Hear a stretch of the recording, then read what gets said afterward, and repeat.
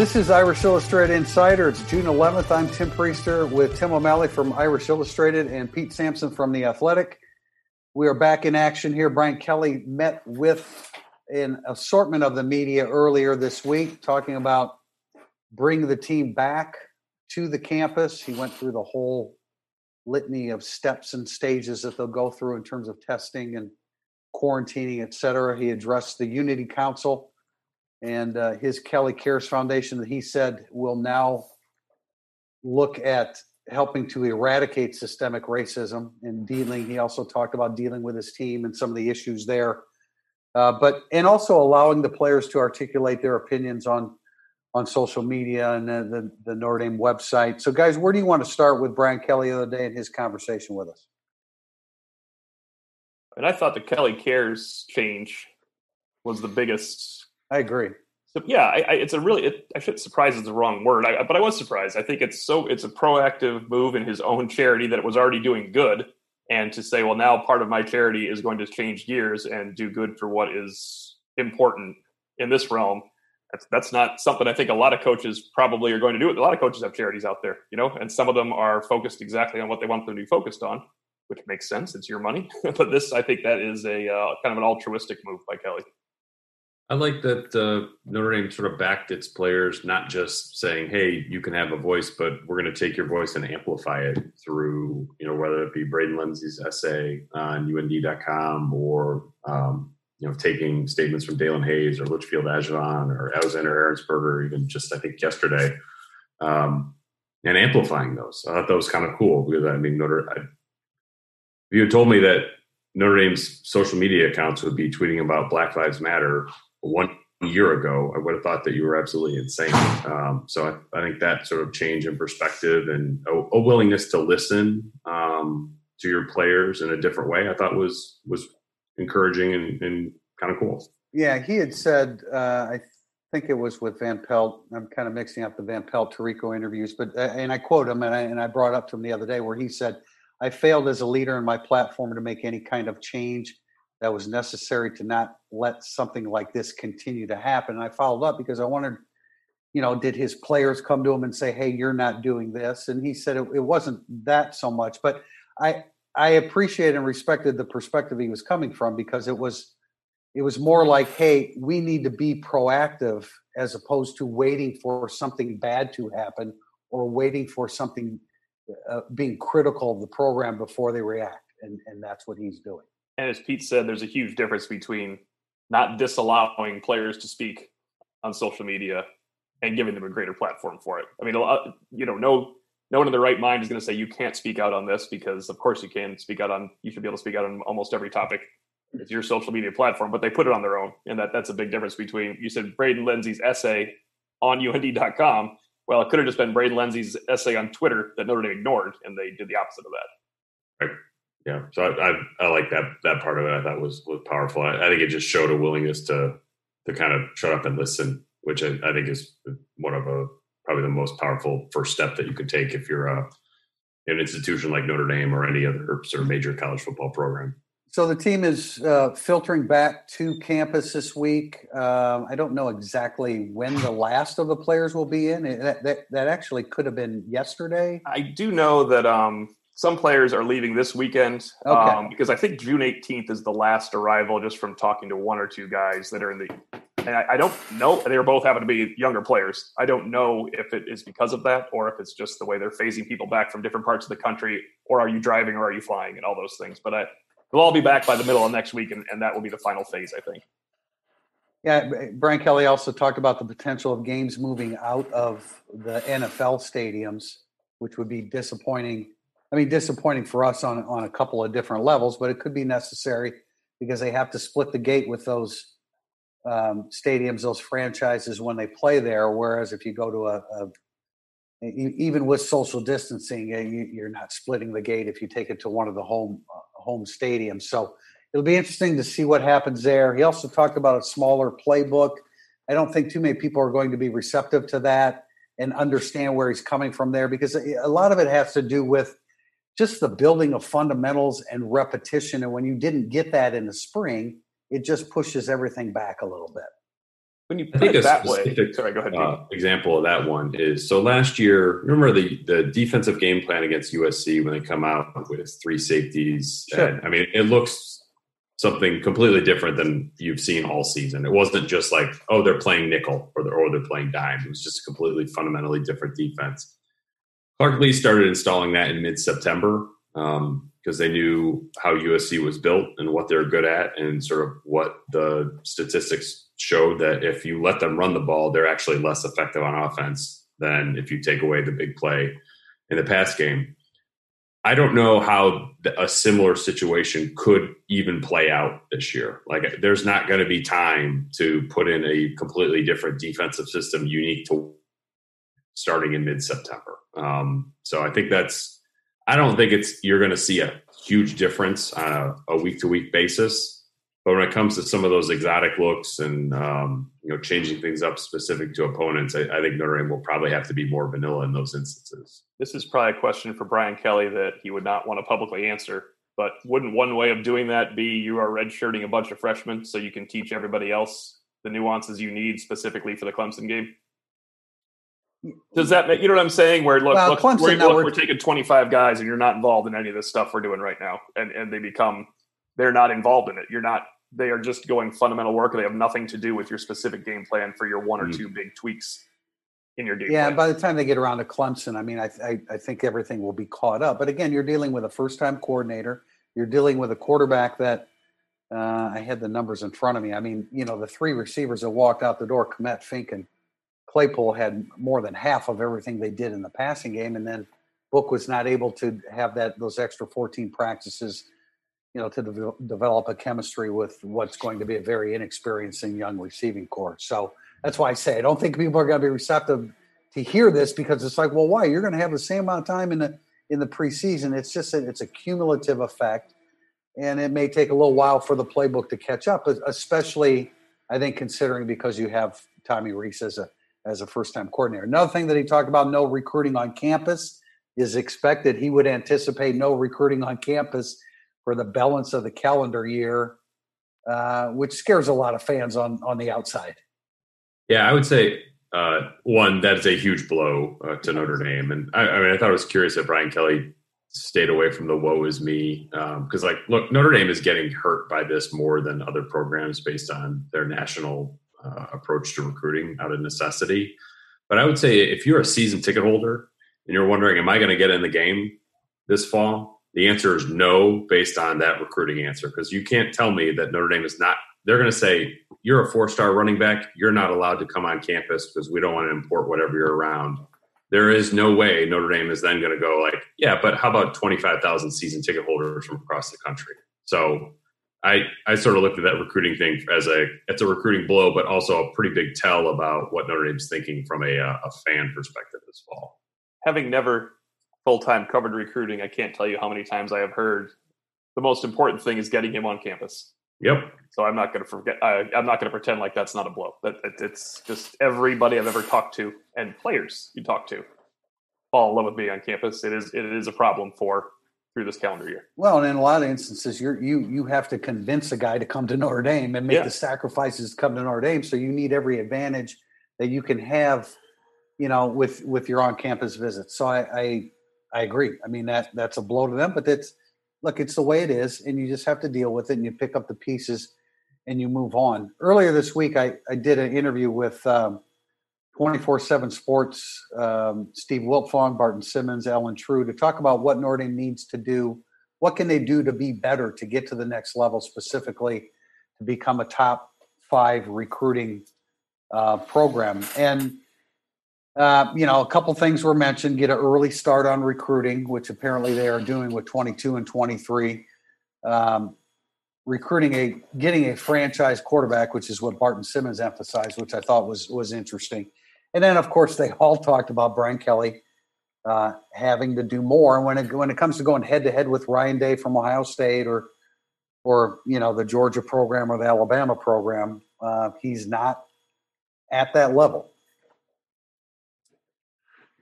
There's no getting around that. I mean, it's like that was a big story that I wrote in January or February about, okay, what does the top 5 classes look like? And I think they were going to struggle to get there if we were living in normal times. The fact that your best recruiting asset is your campus, and that's taken away from you. I don't see any possible way for them to sort of climb that ladder. But Brian Kelly being more involved is essential. I think he's done a pretty good job in these weird times of Zoom meetings and virtual visits of sort of connecting with players and families. But that's got to continue when things get back to normal too. Because I think the programs that are recruiting at the top 5 level are coaches who are maniacal recruiters. And I think Brian Kelly does a good job. He's good in living rooms.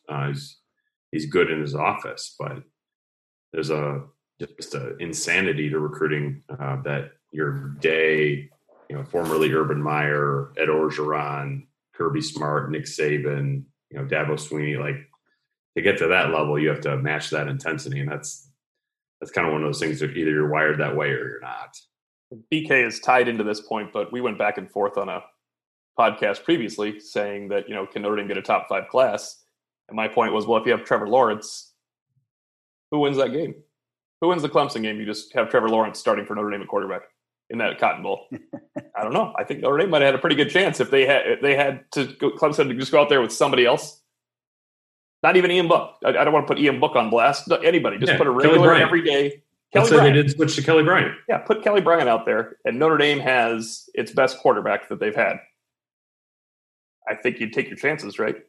Yeah. Yeah, because, in a lot of respects, Notre Dame went toe-to-toe with them. I know it doesn't look like it is, in the aftermath, very few people look at it that way. But in a lot of respects, they did. Defensively, they held their own until they just couldn't get off the field anymore because the offense couldn't stay. Notre Dame offense couldn't stay on the field. Last thing I would like to address before we head to our questions is that Notre Dame did get some good news on the recruiting front. Ryan Barnes, a corner that I absolutely loved the first time I saw his film and said on several occasions, this is a guy that they've got to get this guy. And they did. And he was trending towards Notre Dame the whole time.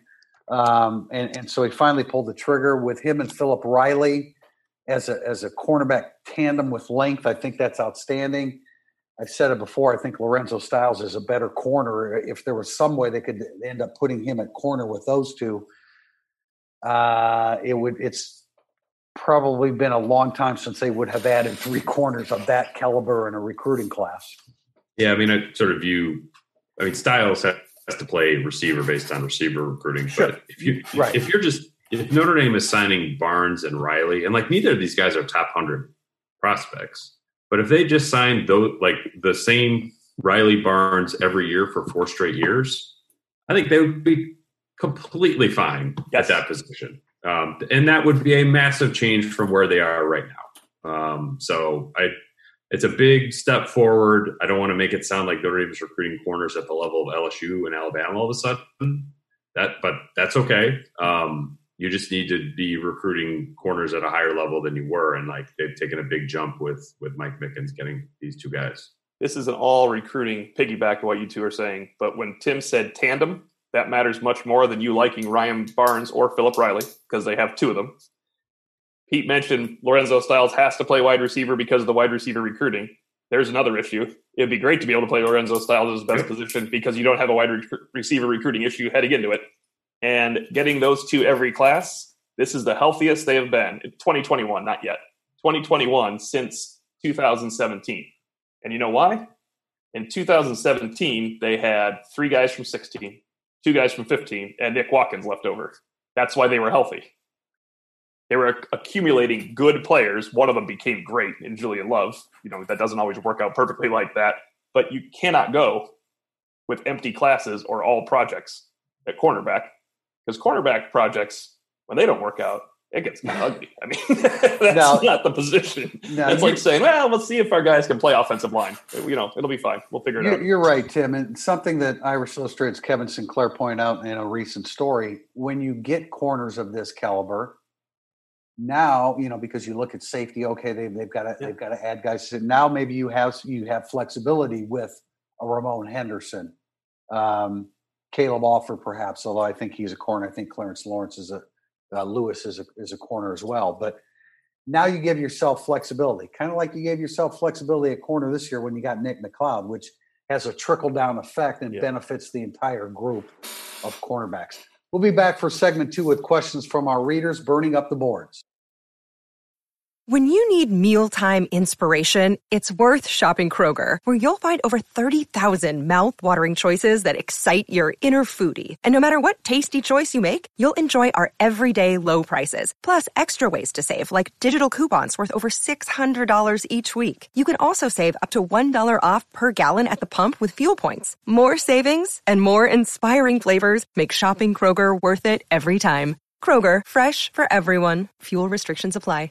Segment 2, burning up the boards from Irish Illustrated Insider. Our first question comes from eFizzle34. Has Notre Dame consulted advice outside of government or state advice? All data suggests we are in the tail end of this virus and it has lost some strength, although a player still could test positive at some point. Any idea Notre Dame's plan in place should a player test positive?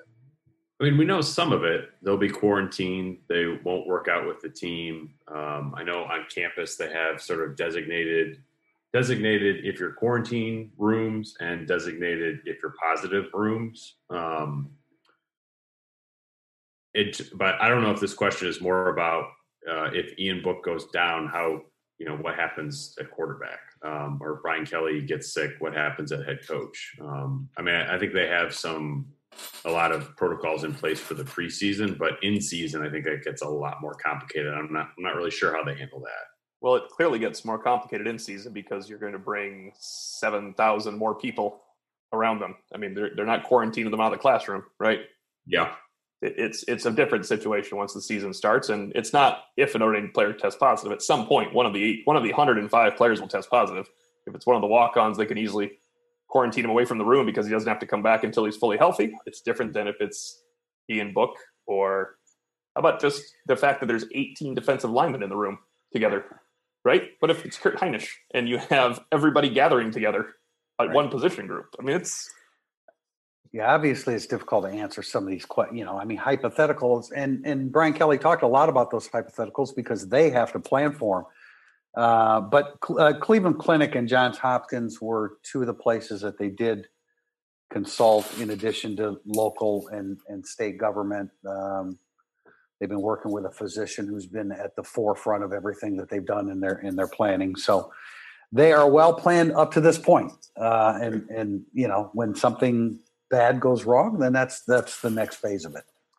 Next from Rutgers 33 Hot, BK says he's moving forward with the expectation there will be no campus visits for recruits this cycle. How does that impact ND that is so dependent on showing off its campus? How can ND make the most of this situation? And should Notre Dame expect more decommits across college football this cycle with the speed and volume that commits have happened at other schools?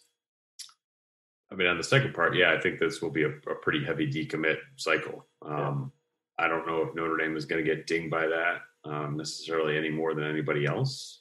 But I mean, they are taking commits from guys who have never visited, which is a bit odd. That would always be a telltale sign of like that guy is on decommit watch. And that's only like if somebody only visited once, I think he would be sort of viewed as like, oh, that's a guy you got to keep an eye on.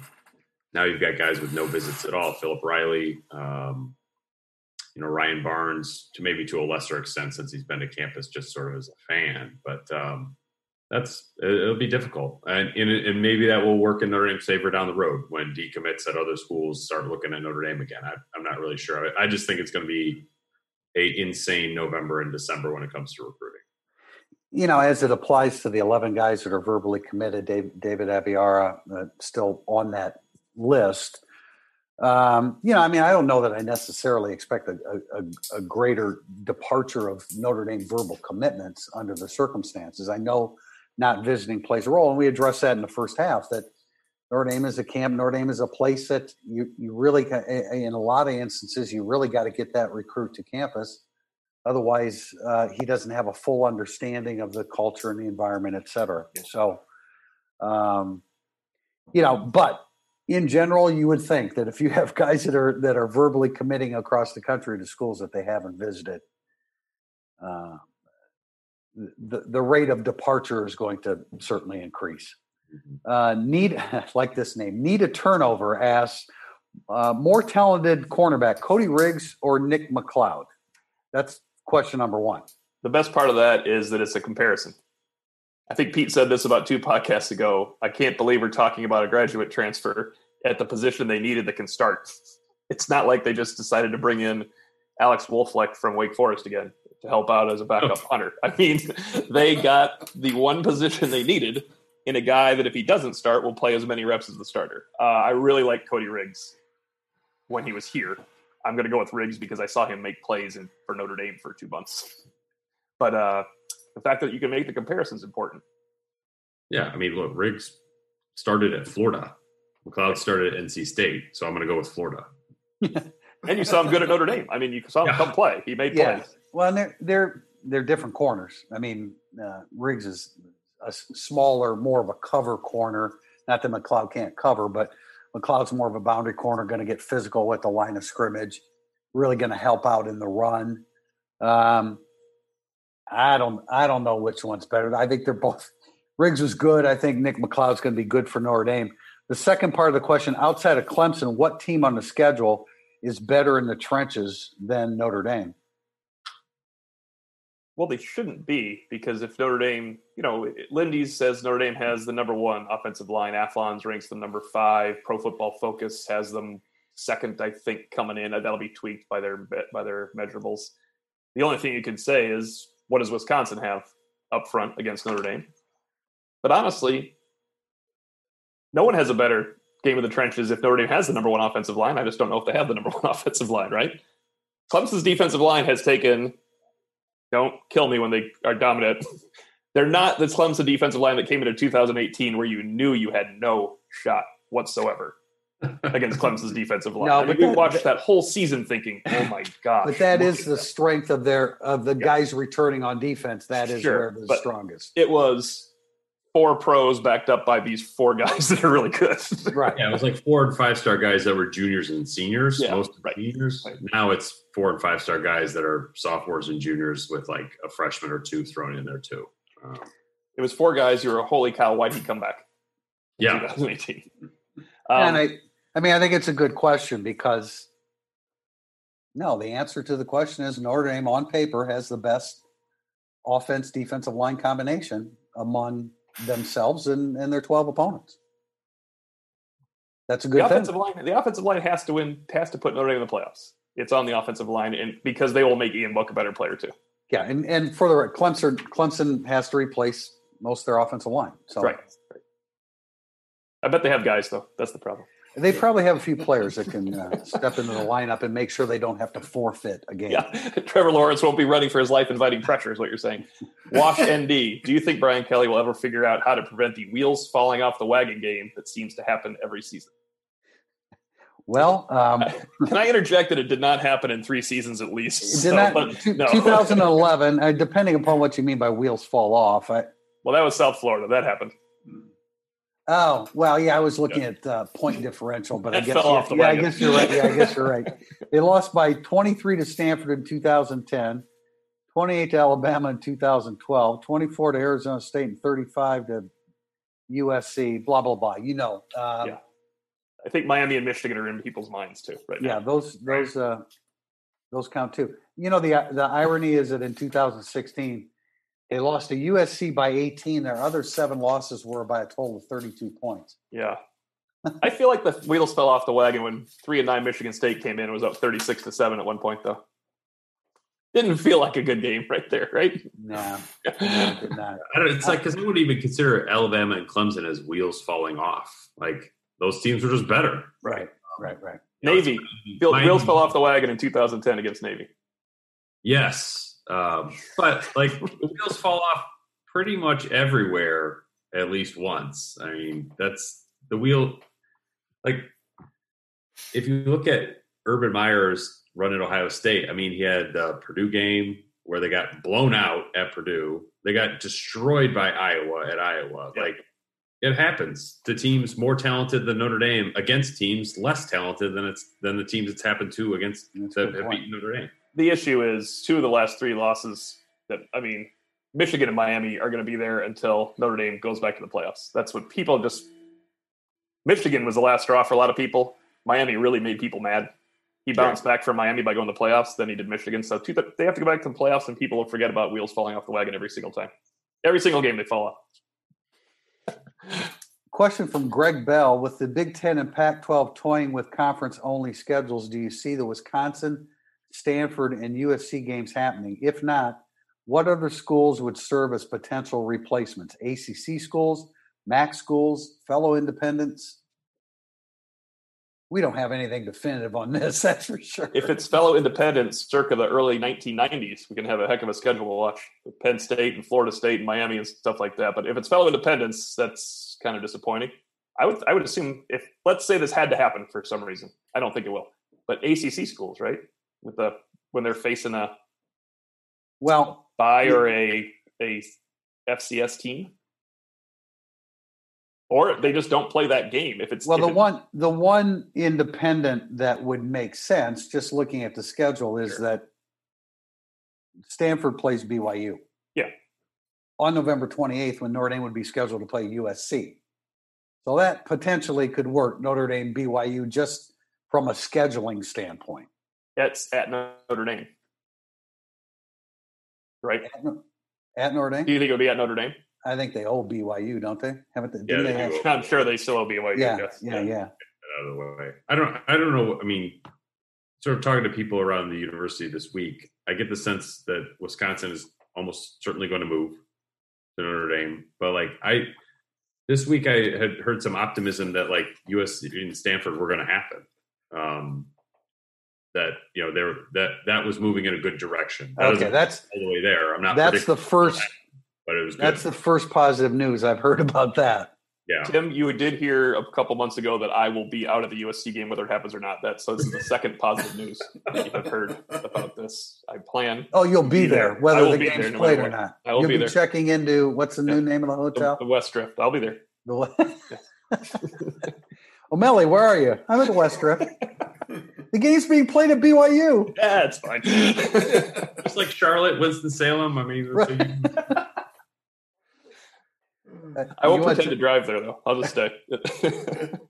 I'm not Terry sure. Benedict. I'm not sure everybody remembers that story, but yeah, Pete. Go ahead. Podcast said something about booking his flight to Charlotte, and I just kind of looked at him, and I was staring at my screen. Not for this game. Not for this. No, this is for the 2017 game, and I'm staring at the screen.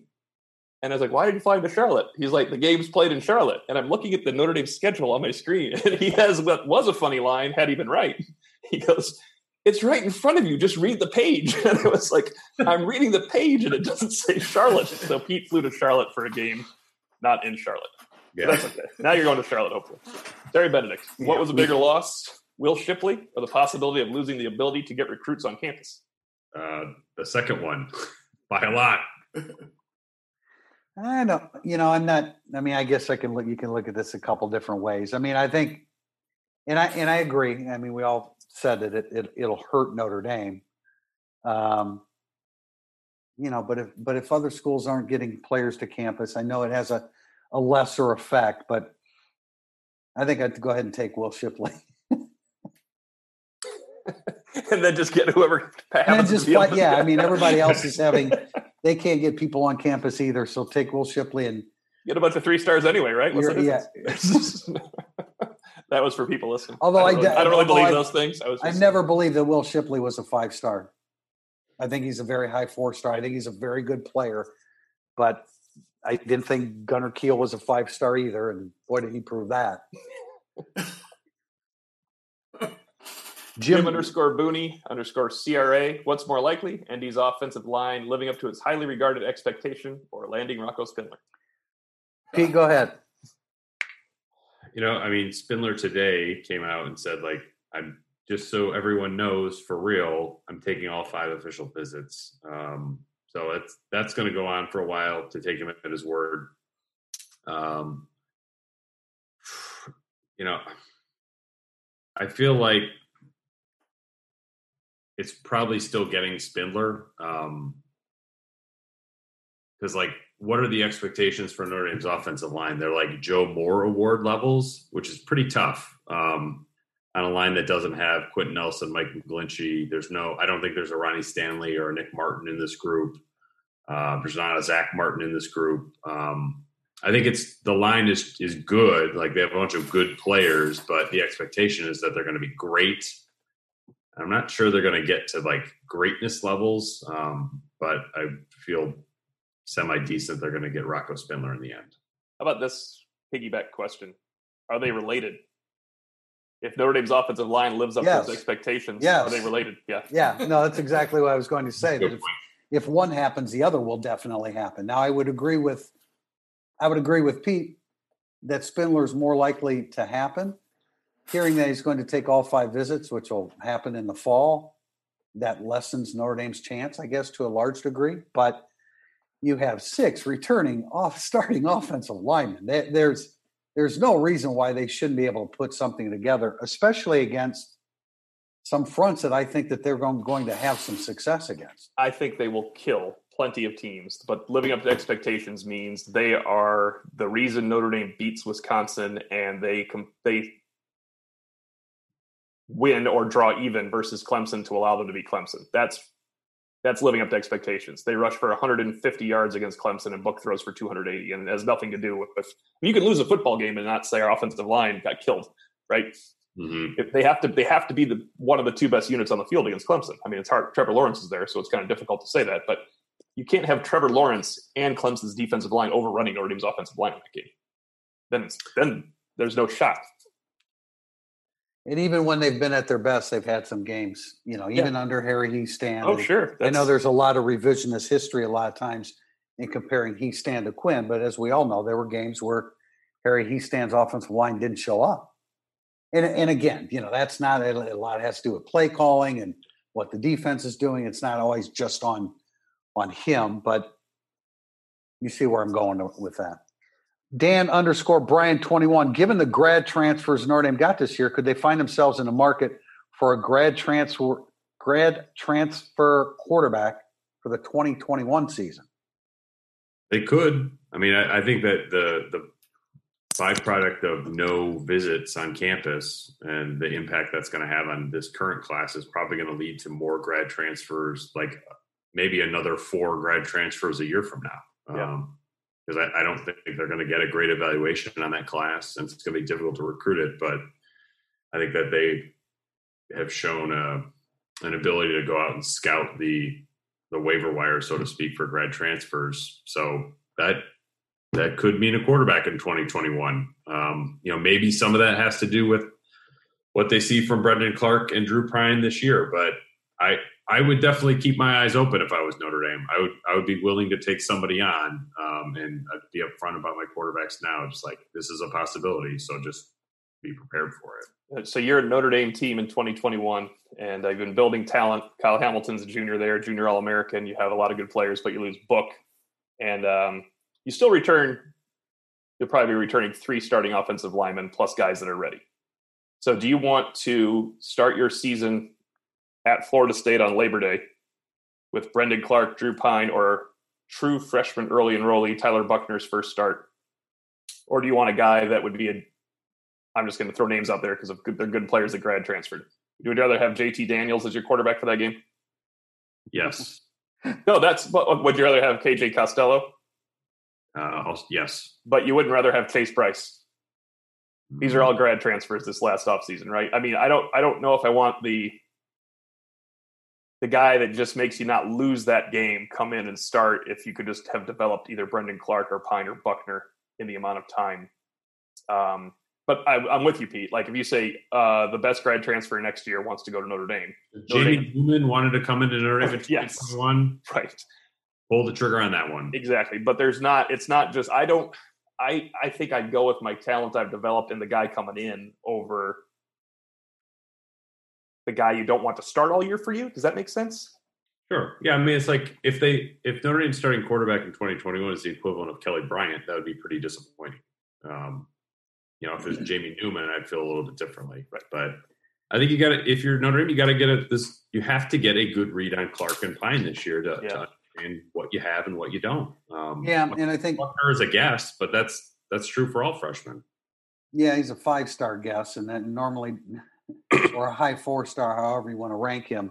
Yeah. And Notre Dame's normally not in that situation. If it was anybody but Buckner, a guy that's been committed forever, a guy that there's certainly been talk around the program that there's the chance that when he comes in, he's the starting quarterback. Brendan Clark, I don't know exactly how high his talent level is, but they love everything about his compete level. So it's an interesting question. JT Daniels, yes. Newman, I think that was relevant. yes. Those are the type of guys that Yeah. And it would have to be somebody of that caliber. Costello, who we loved, right. And then he really kind of fell out of favor after suffering injuries. But does it set a precedent for your quarterback room moving forward that you don't want to have to deal with? I don't know. It's a good question, and the caliber of quarterbacks that you guys are talking about, you got to stand up and take notice if that's a possibility. Question from Denver Maximus: there is a ton of hype about Notre Dame's offensive line this year. Some experts rank it as the best in college football. Do you agree? I feel the play of the offensive line will be judged on 2 games, fair or unfair, Wisconsin and Clemson. What makes you believe that there will be more of a nastiness to this unit and not as many stuffs? I clearly agree with the second statement. I feel the play of the offensive line will be judged on 2 games, fair or unfair. We talk about that a lot. Same with Ian Book. I think it's fair, by the way. But I do too. Yeah, well, especially with 6. Yeah. 6. This is your lineup. I mean, don't we judge other teams on how they play Notre Dame? The other fans, they care how JT Daniels does against Notre Dame, right? Not Oregon State. I don't agree because I have to assume other offensive lines have risen to the occasion against the best lines they face more often. So I have to see it from Notre Dame.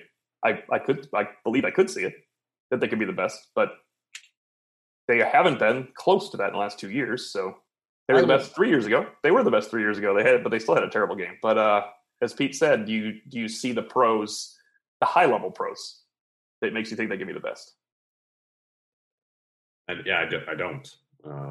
In terms of the nastiness and the not as many stuffs, I mean, the stuffs could be a play calling solution as much as an offensive line execution issue. The nastiness, I think I understand that's what people want from an offensive lineman. I'm not sure how you just create that if it wasn't there already. Like Quentin Nelson was an ass kicker when he showed up. It's not like he just became one in 2017. So I'm not sure if I look at Notre Dame's offensive line and see like these guys are just going to destroy people on the field. Like I think Liam Eichenberg is kind of wired that way. I do too. Hainsey maybe less so, but beyond that, I don't see a Quentin Nelson person in the group, which is not to say that these guys aren't tough and mean, but like the nastiness is like that's at a different level. And if Notre Dame is just fundamentally sound and plays good football, great. I don't care if they're choke slamming people like Quentin Nelson did. Yeah, that's what I was going to say. The 114 career starts means more to me than speculating about an increase of nastiness. And in terms of nastiness in Quentin Nelson, and I'm not saying that this guy is that, but I think Rocco Spindler takes you in that direction. I think that he's that kind of player. But it's hard for me to say best in the country. Yeah. Ohio State will be competing for that. Alabama will be competing for that. Oklahoma will be competing for that. They're always competing for that. Yeah. Right. And I mean, and that's where the speculation is right now. Those are among the best in the country. Wisconsin, I see Wisconsin on top 10 list. That's just based upon reputation because they lost people there, right, including their best player, their center, who left early. Important follow-up, though, is every team gets a lot of stuffs these days. It's kind of the way football is. It's balancing with third and fourth and one. Yeah, 3rd and 4th and 1 don't get stuffed. And, Josh Adams got stuffed 72, 74 times in 2017. The other thing was he had 40 runs of over 20 yards. So stuff me all you want. I just ripped off an 84-yard touchdown run. That's what guys like, not to compare the two players, but I remember I studied Ohio State stuffs, and they had something like they suffered in 75 runs against Indiana, 41 stuffs against Indiana. But Ezekiel Elliott had 265 yards rushing. So did it really matter that they got stuffed a bunch of times? You put a game breaker back there, he can lose yards once in a while. Yeah, on that, I don't know if you guys look at Football Outsiders, but they do some interesting offensive line data. And it's they do sort of 5 categories. One's power success rate, which is just like if it's 3rd and 1, can you pick it up on the ground? Yeah. Notre Dame ranked 23rd in 2018 in that, and they ranked 106th last year. And then stuff rate, which is exactly what O'Malley you would think it would be. In 2018, Notre Dame, in 2017, they ranked 22nd nationally in stuff rate. That's good. You want to be closer to first. In 2018, they ranked 121st, which is god awful. It's like that's at the bottom of the sport. And last year they were 70th, so below average, but not a lot below average. So there's a lot of room for improvement in those areas. Next question, and I'm going to mess up your name, ma'am or sir. ACO Loose? Acalos? How do you guys want to say that? I don't know. That's why I wanted you to do it. Thank you. Would Mike Elston be a good defensive coordinator? I'd like to interject yes. And which of the redshirt freshman linebackers are you most excited for? I'd like to answer the second part first, and just to list the guys: Maris Leofau, Jack Kaiser, Osita Kwanu, and J.D. Bertrand are the 4. Am I missing anybody there? I don't think I am. The 4 no, that's redshirt freshman linebackers. I think Clark Lee would say Kaiser. And I would say either Bertrand or Leofau. I love what Leofau brings athletically. Bertrand, I guess we don't really know yet, but I'm optimistic about him as a Mike linebacker. I know he got to look at Buck linebacker during the one spring practice. I think as a Mike linebacker, if Drew White can be an effective Mike linebacker, which I think he was last year and will be again this year, J.D. Bertrand can be an effective Mike linebacker for Notre Dame. I'd say yes on Mike Elston. I think he could be an effective defensive coordinator. He was. Yeah, I'd say Maris Leofau is the guy that I want to see the most, because I just think the way he's put together is somewhat unique. And you go look at Notre Dame's track record of the guys they've signed out of Hawaii have all overachieved. I don't know why that necessarily is, but that sort of portends well that Maris Leofau will as well. And if he does, I think he could be a really dynamic college football player as an upperclassman. I don't know, and I want this to be taken in the spirit that it's offered. I don't know that Mike Elston would be, is the question, good defensive coordinator. He would be a good defensive coordinator. He's an outstanding defensive line coach. But, I mean, those are two different things. And remember, when he stepped in a bad situation, he ran very fundamental, basic defense, keep the football in front of you. And I'm not sure what kind of defensive coordinator he would be with that regard. And I don't think that you can, in today's game, I think it's very difficult to be successful as a defensive coordinator on a yearly basis, being a keep the football in front of you defensive coordinator. He had to do that, though, right? I mean, he rotated. No, I'm not questioning whether he should have or not. 3 freshmen with corners at the time. Sure. They didn't have a safety that could make a play on the campus. I think he kind of had to. He had you have no proof of what could go beyond. Things. Yeah. I agree with that, but can he call a game like Clark Lee was able to call a game pretty much from day one? I'm not sure, and I'm not. I like and respect and appreciate the job that Mike Elston has done as a defensive line coach. I don't know that translates as a defensive coordinator. Pete, what leads you to say that he would be? I think that, working with Mike Elko and Clark Lee for the last 3 years probably helps a lot. Sure. He's sort of seen a new inventory and a new style of defense and a new way to teach it that I think would be beneficial to him. It's like, did we know Clark Lee was going to be a good DC when he got promoted? I didn't. Certainly not at the level that he's turned into, but that was a big risk. I would think that there would be more certainty about Mike Elston being a good DC if he got promoted next year than there was when Clark Lee was hired 2 years ago, or promoted 2 years ago, I should say. Question from bman_2017. What do you make of Wisconsin being fourth in ESPN's preseason FPI? Are they really that good? Before anyone rips on Wisconsin's FPI, on ranking on ESPN's system, Notre Dame was fourth in 2018 in the preseason.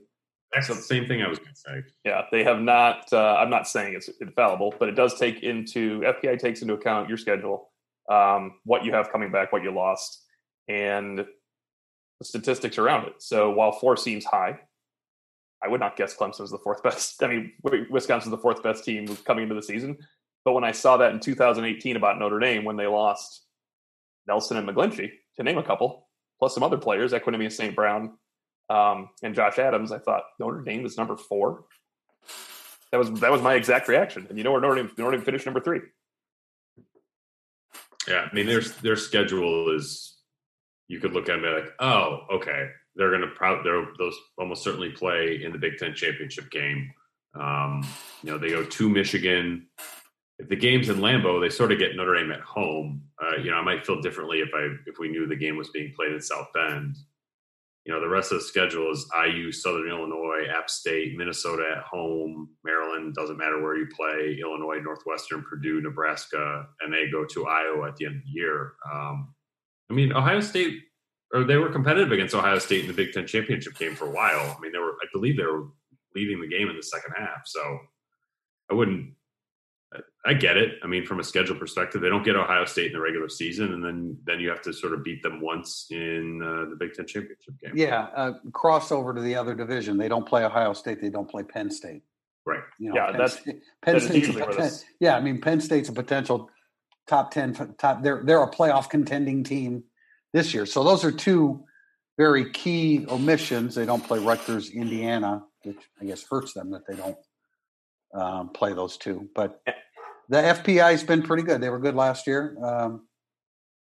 So we shall see about that. But they lost a 6,000-yard running back, a great wide receiver that was drafted, an outstanding center, and 2 outstanding linebackers. So, they lost. They didn't lose a ton, but what they lost was really significant. Final questions from Bortz19. Any news yet on the media's access to the team, both for the summer and in season? Just a suggestion. Have BK stand on his balcony at the Goog and shout answers down to a plethora of gathered media on the ground like Mussolini. Holding court. It's a perfect, the setup for there is perfect for that. We don't know yet, which took me back to my conversation with Jack Swarbrick about what are you going to do with the media? And he said, yeah, what are we going to do with you guys? So we don't know exactly, but I did speak with Navy. Loved him a softball with that one. Yeah. I did speak with, let me give you some Navy Stadium statistics. There are a grand total of 64 seats in the press box. With social distancing, they will reduce that to 32. 8 of those seats will go to Navy personnel, which leaves 24 seats for the media for the Notre Dame Navy game. So that gives you an idea of what we're dealing with that situation. A lot will depend upon whether the games end up being played. The other games end up being played in NFL stadiums. There's plenty of room in NFL stadiums for maximum social distancing. And I dare say that the press box at Navy with, 1 seat in between and 32 seats, I don't think there's going to actually be a whole lot of social distancing going on there, but that's the best that they can do. So that's just one example. That's the first situation that we'll be dealing with.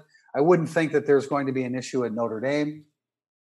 So if the Wisconsin game is moved to Notre Dame Stadium, that's 7 of the 12 games there. And then again, depending upon what happens with the NFL stadiums. I do think he's kind of wondering about practice, don't you, Pete? Oh, practice! I don't think we're going to get in. I asked about that.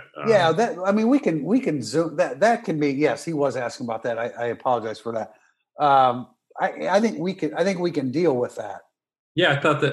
Brian Kelly had a sort of a Zoom conference call on Tuesday, and it was sort of the media was sort of asked questions in alphabetical order. I thought that was basically fine. If you do some version of that moving forward, I think it's pretty easy to do. Brian Kelly can do it on his phone. I think that would probably be the way to make that happen. It's technology's there to be safe about it. I think in the spirit of the question, we should watch practices from the balcony. And then when they're done, we should shout down questions to Brian Kelly. He has to stand there and answer them for all of us. And maybe some of the coordinators and assistants too, just what we saw, what we believe to be working and what's not working. Yeah, they could practice in the stadium and everyone could get their own section. Yes. And the setup in the new practice facility is really, really good. But again, we don't know. I think I said this in a previous podcast. Are they going to take our temperature when we walk into one of their facilities? Will they want to test us at any? Pardon me? I mean, I don't think they'll use the new facility a whole lot because Brian Kelly said it himself. Like, if you're inside working out, you have masks. If you're outside, you don't. Yeah. So, be outside. I think to me, that's kind of a no-brainer. So to answer that, I think this remains to be seen. Now, access to the players, that's a little. I mean, you can still do Zoom, but I mean, just the specifics of it and the timing of it after practices, et cetera, I think is going to be difficult. There are a lot of questions, man, that we don't have answers to. And I think in a lot of instances, Notre Dame's not going to have an answer to them until we're in that situation. I think they'll have a plan for everything, but we won't know exactly, how it's all going to work out until we get in that situation. So we would anticipate now, not that we're necessarily going to be getting a ton of news fed to us as the players start checking into Notre Dame, and I don't think we're going to get quarantine reports here the next couple of weeks. So how are they doing in quarantine? We're not really sure, but as we get closer to the season, the pace of our podcast will certainly pick up, and we appreciate you joining us here on Thursday, June 12th. This has been Irish Illustrated Insider, brought to you by Irish Illustrated. Thank you for listening to the Irish Illustrated Insider Podcast. If you enjoy our coverage of Notre Dame football, please consider supporting the podcast with a small donation. Go to irishillustrated.com/support. Your support will help Irish Illustrated continue to be the leader in coverage of Notre Dame athletics.